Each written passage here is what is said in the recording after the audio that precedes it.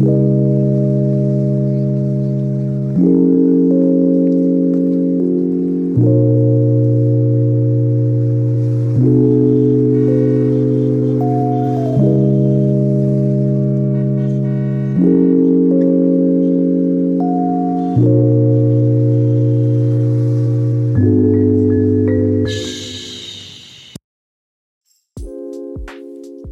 those who are awake late at night and sleep doesn't come till the break of dawn, this is Muse Radio, Midnight Muse.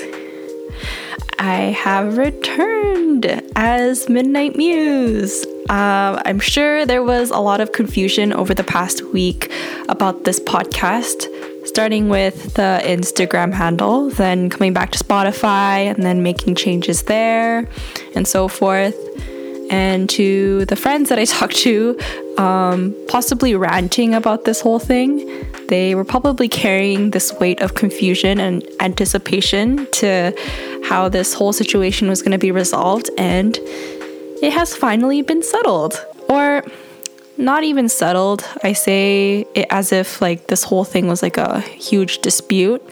There was nothing like that. If anything, it was just a huge dispute with myself. But after a long and tiring excursion through my thoughts and thinking of ways to move forward, I found my way back to where I had originally started, which is Midnight Muse.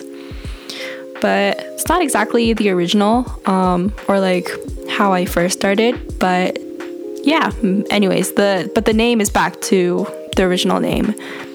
And I'm speaking very vaguely about everything. Essentially, I had changed my name multiple times in the past couple weeks and spent about like a month, almost a month, maybe a little over a month, thinking of a new name, only to come back to the name that I already started with.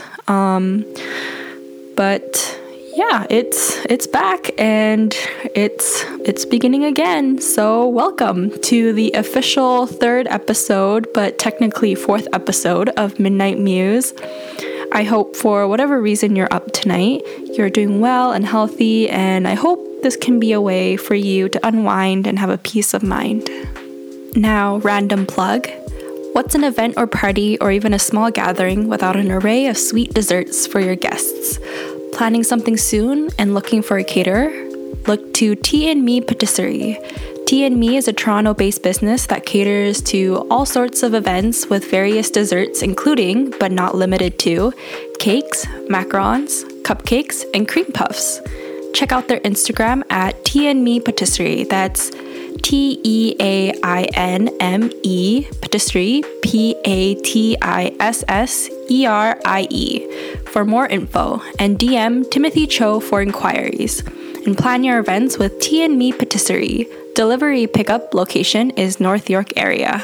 Again, if you haven't listened to my previous episode, I mentioned Tea and Me Patisserie before, and Tim, who created the business, is a good friend of mine, and he has been really passionate about desserts for a really long time. I've only known him for 3 years, but yeah, he's always very passionate about his baking, and I've tasted his stuff before, and it's so good.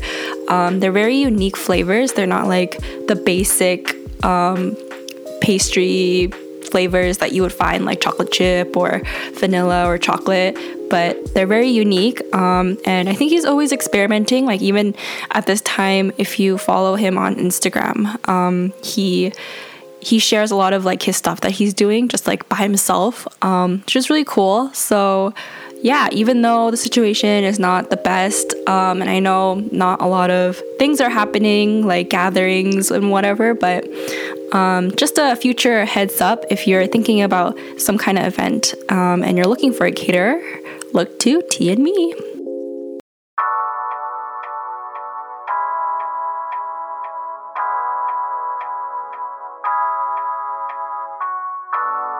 When I'm feeling dry and I'm not sure why, I know the place I need. I know just where to be. I can dance, I can sing, I can laugh.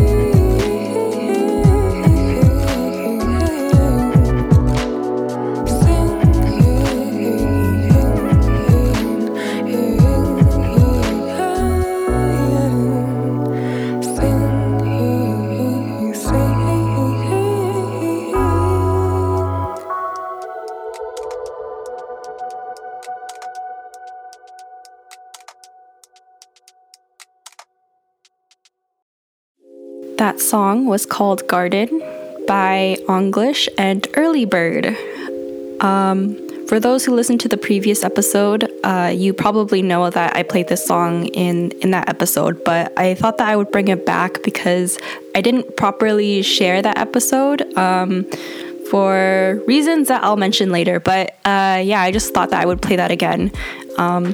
That was Garden by English and Early Bird. And Early Bird is probably a name that might be familiar for some of you. It's my good friend Vicky, who writes and sings her own music, and she's very passionate in the career that she's going towards, which is to be a singer and songwriter.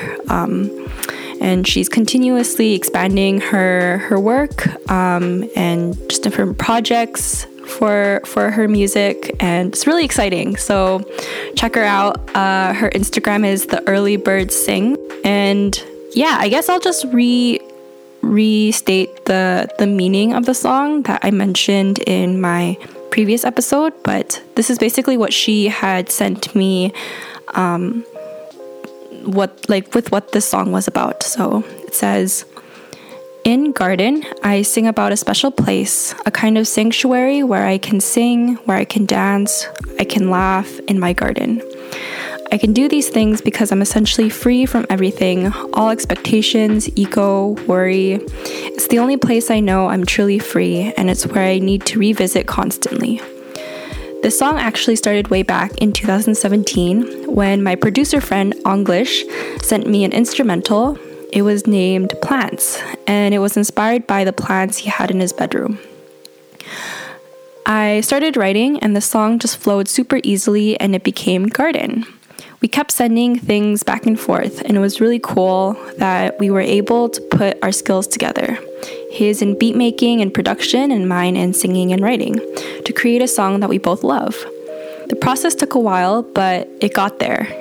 I remember at one point recording a take of the vocals when I was away in China for a couple summers ago. But then the vocals we ended up using was from a day I trekked out to a studio in Hamilton last year.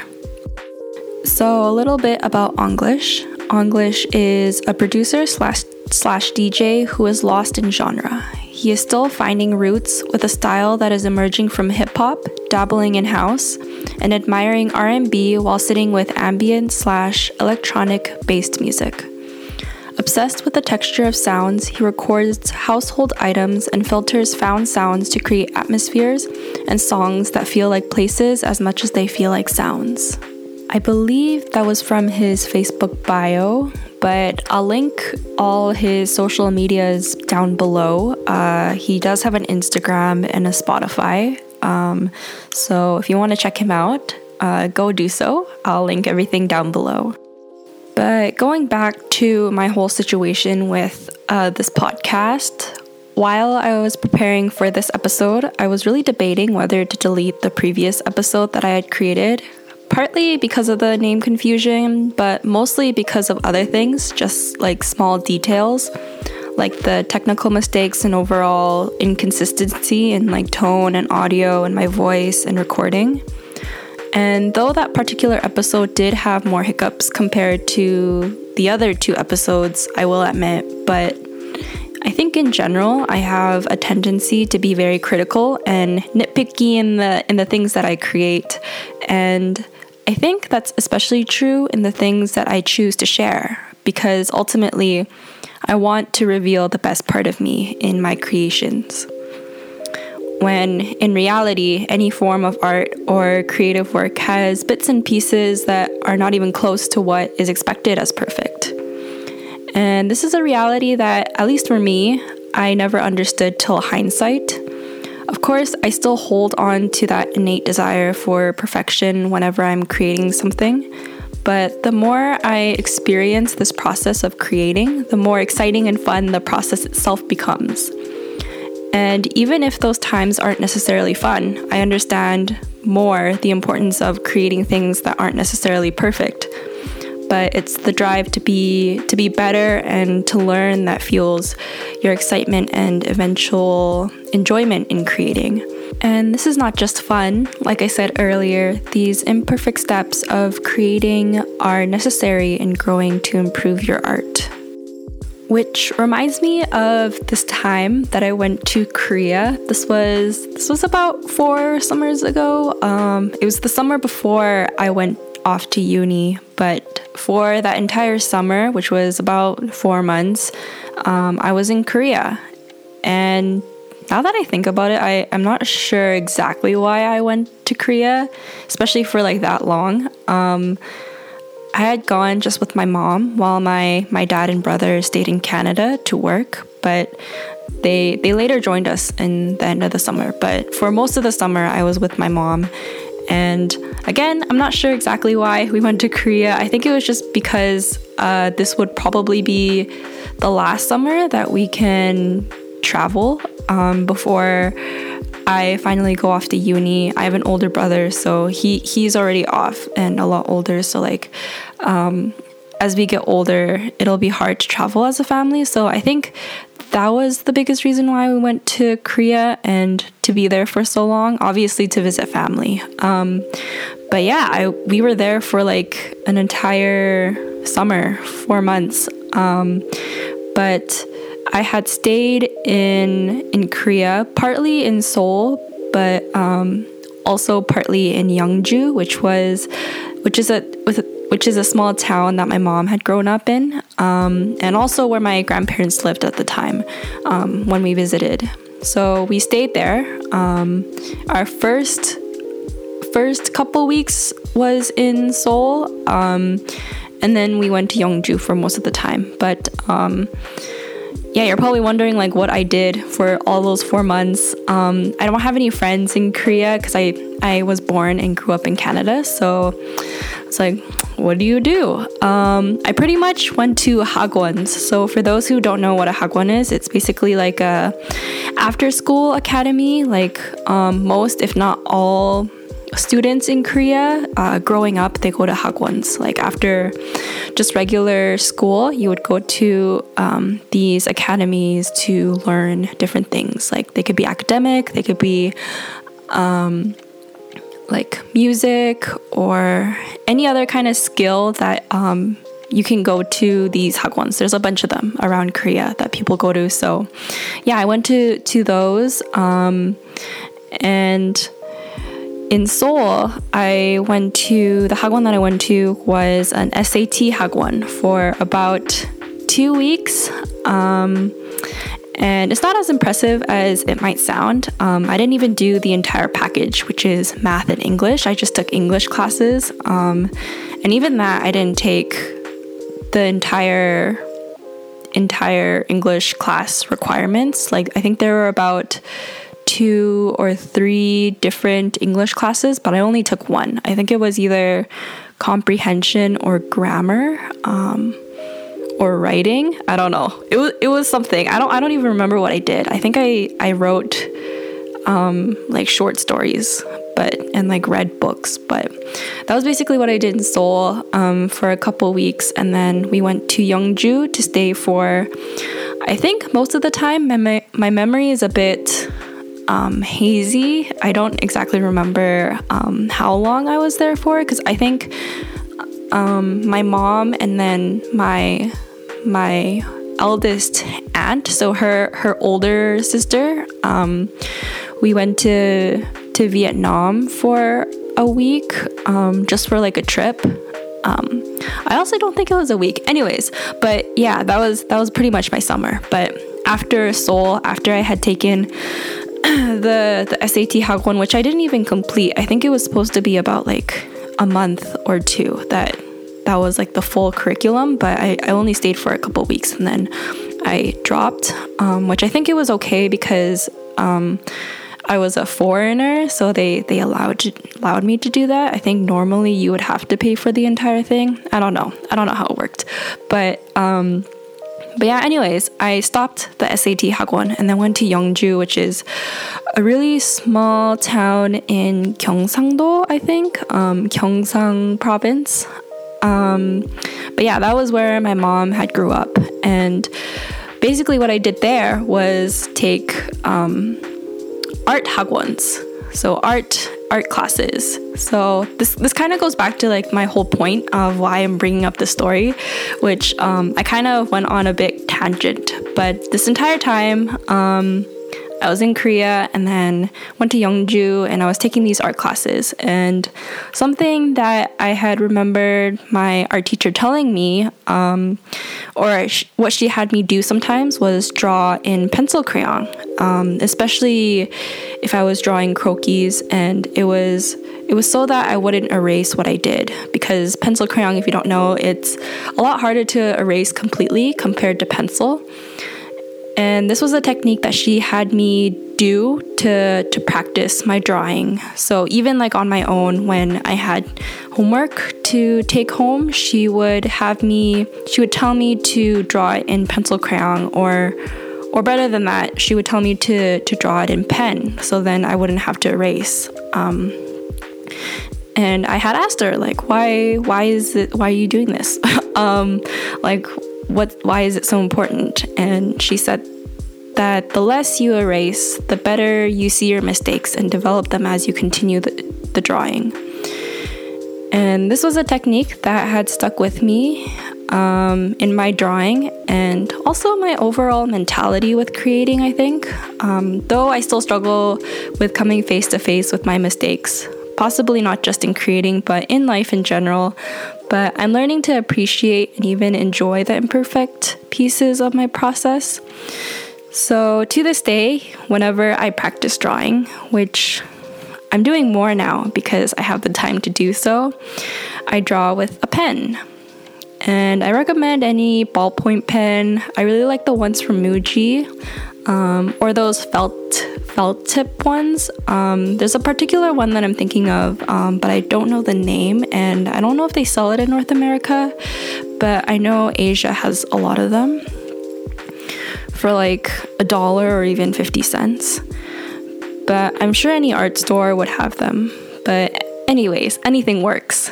Even a pencil is fine. But the technique is to not erase what you drew. Just keep drawing. And I guess another thing to add is that those mistakes could turn into something really great and better than what you had originally thought of. So you never know. I think that's where a lot of new and original work can come from. I think we're surrounded by this constant pressure to be perfect, or to even present ourselves perfect, especially with the growing practice of filtering our lives to present the most ideal forms of ourselves on the internet. We're so fearful of transparency, and I think about it, and it's so ironic because for us, internet is so accessible, and sharing literally anything to a large amount of people has become so easy. Yet, though this access and mode of sharing has changed and advanced, our innate insecurities and fears of exposing our flaws remains the same. So I think that's why social media can be used to share these imperfections with others and be very real, but it can also be used to further hide ourselves and present ourselves in a more ideal image than who we actually are. And I think it has an effect on people who actively use it by posting, and also on people who are watching and taking in this information. And it reflects on the way we see ourselves and the world. So, how are you using your social media? How much of it is a part of your day? And how do you think it affects the way you see yourself, other people, and the world around you? I feel like at this point, depending on what career or lifestyle you have, it's hard to get away from it completely. So I guess the question would be, how can it be used well in the context of your life? Knowing that it has such a huge impact on not just yourself, but on other people as well. So this next song is a cover of a song by V and Rap Monster from BTS. I'm sure a lot of people are familiar with them. The song is called 4 O'Clock. I think it's a little not as well known. It's only by two of the members, so it's not as popular as their main tracks, I guess. I didn't really know about it until I heard this cover, but this is a cello cover, so no vocals, no singing, but it's classical, I guess, by my very own cousin Selena. She is currently studying or majoring in cello at McGill in Montreal.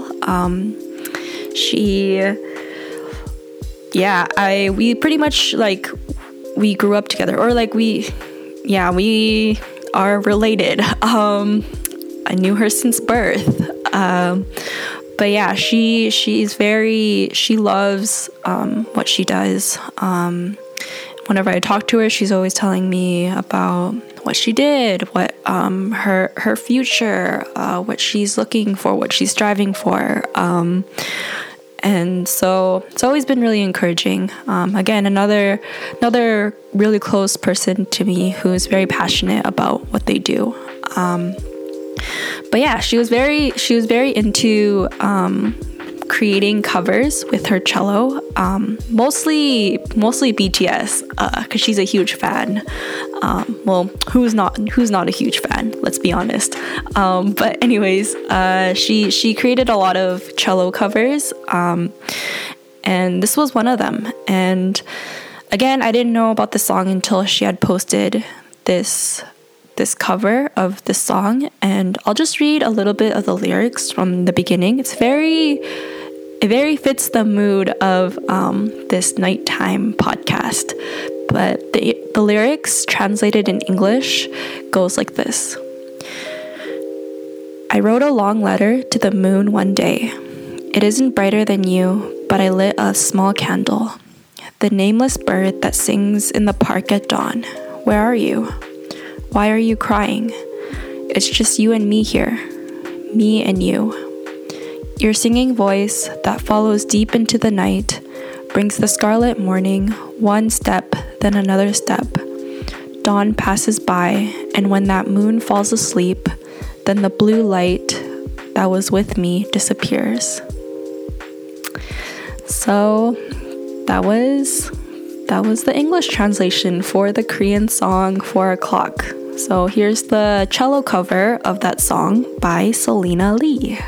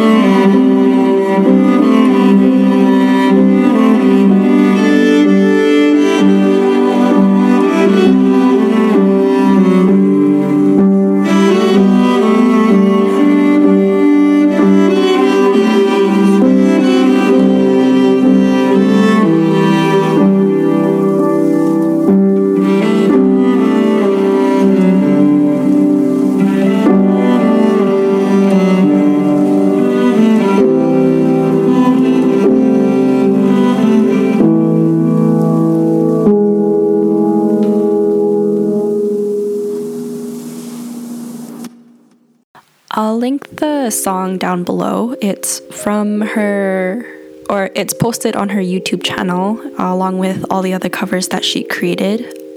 And something also that I forgot to mention with Solina is that she has a quartet that she is a part of.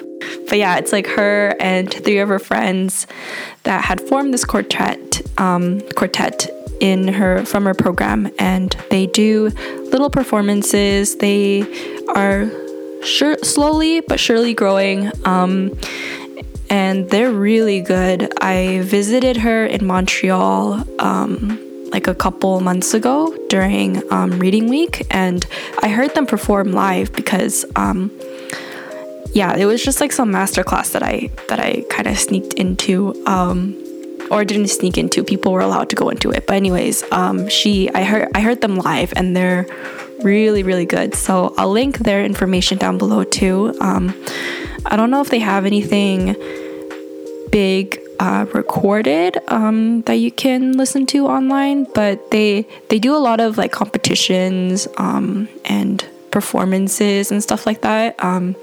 Even though all those things are kind of stopped for the moment because of what's going on, they are continuing to practice and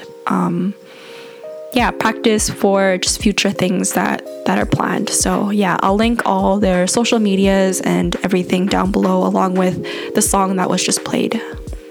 So I just wanted to end off this episode by expressing the importance of mental health and taking care of yourself and your mental health, especially in times like this, or just any time in your life. So I just wanted to share some tips on days, maybe even weeks of just times when it's a little bit difficult, and you're just feeling down.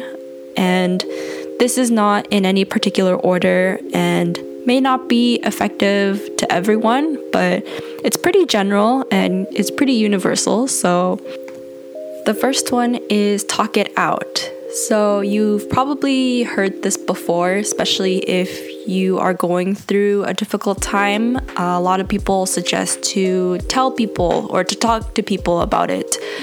And I think I got this advice the most, just like finding people that you are able to talk to about difficult things, or in difficult times have someone to talk to about it, whether it be a friend or a family member or anyone in your life.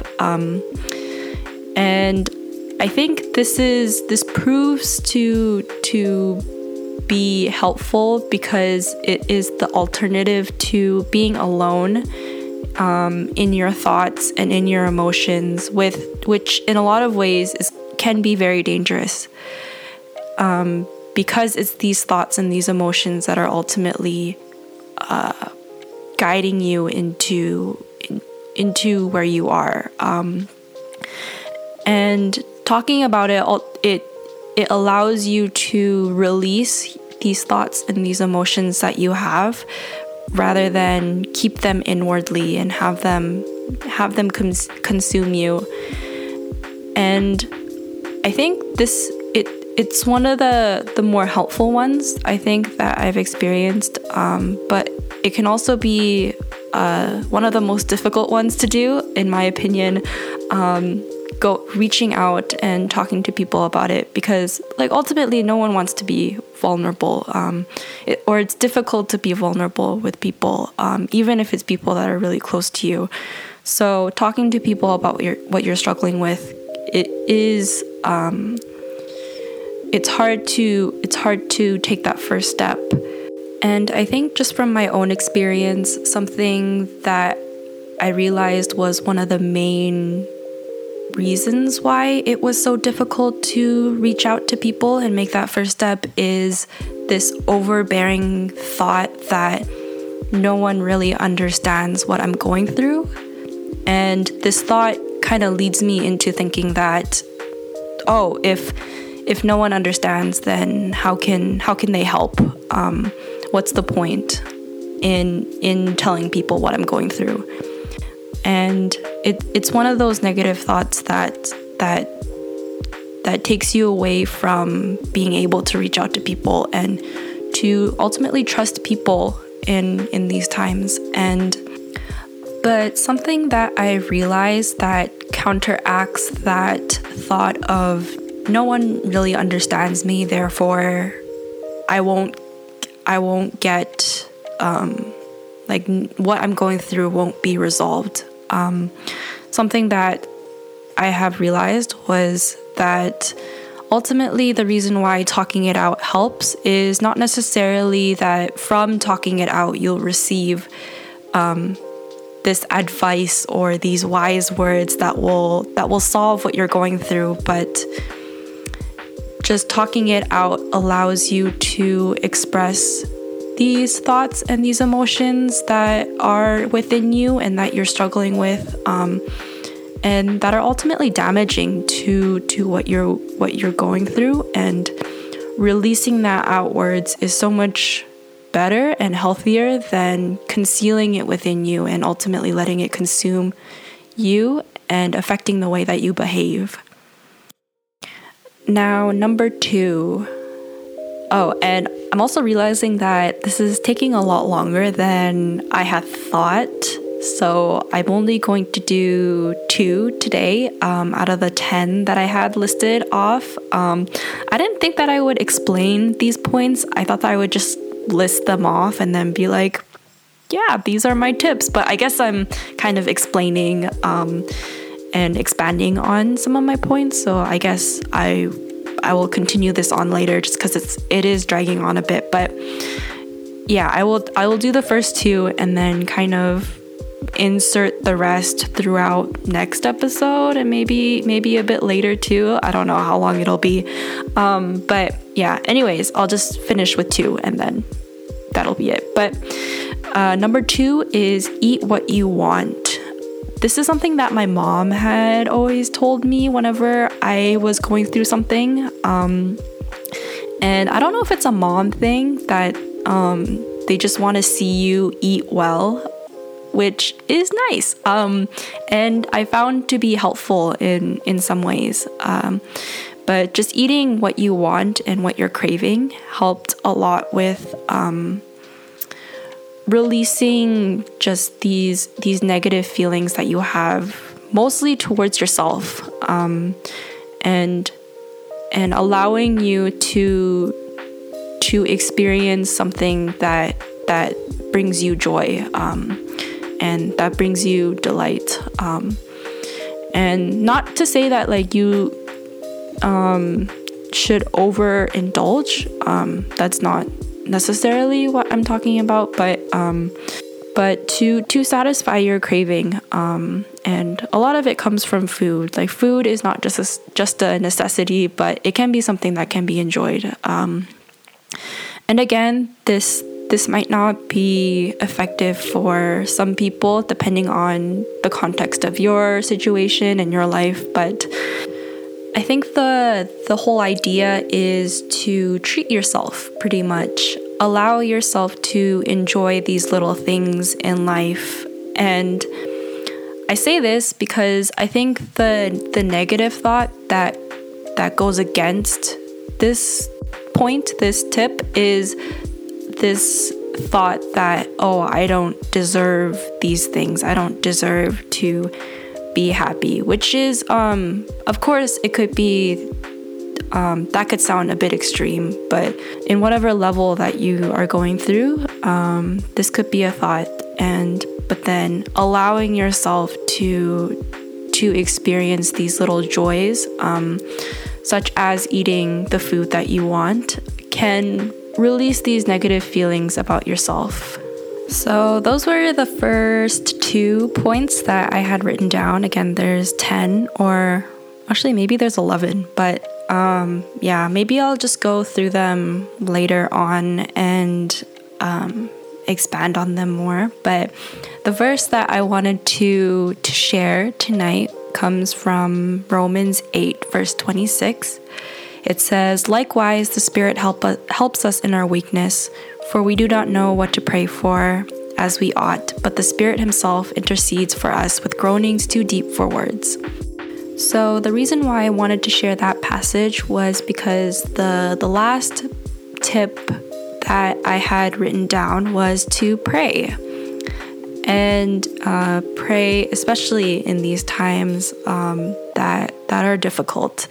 And the entire passage between verse 18 to 30, it talks a lot about this hope in Christ in the midst of our suffering. And the suffering that you are going through now here doesn't compare to the future joy and glory that's promised to us from God through Christ. And this hope is not something that is necessarily visible and that you can see, but it's a hope that comes from faith.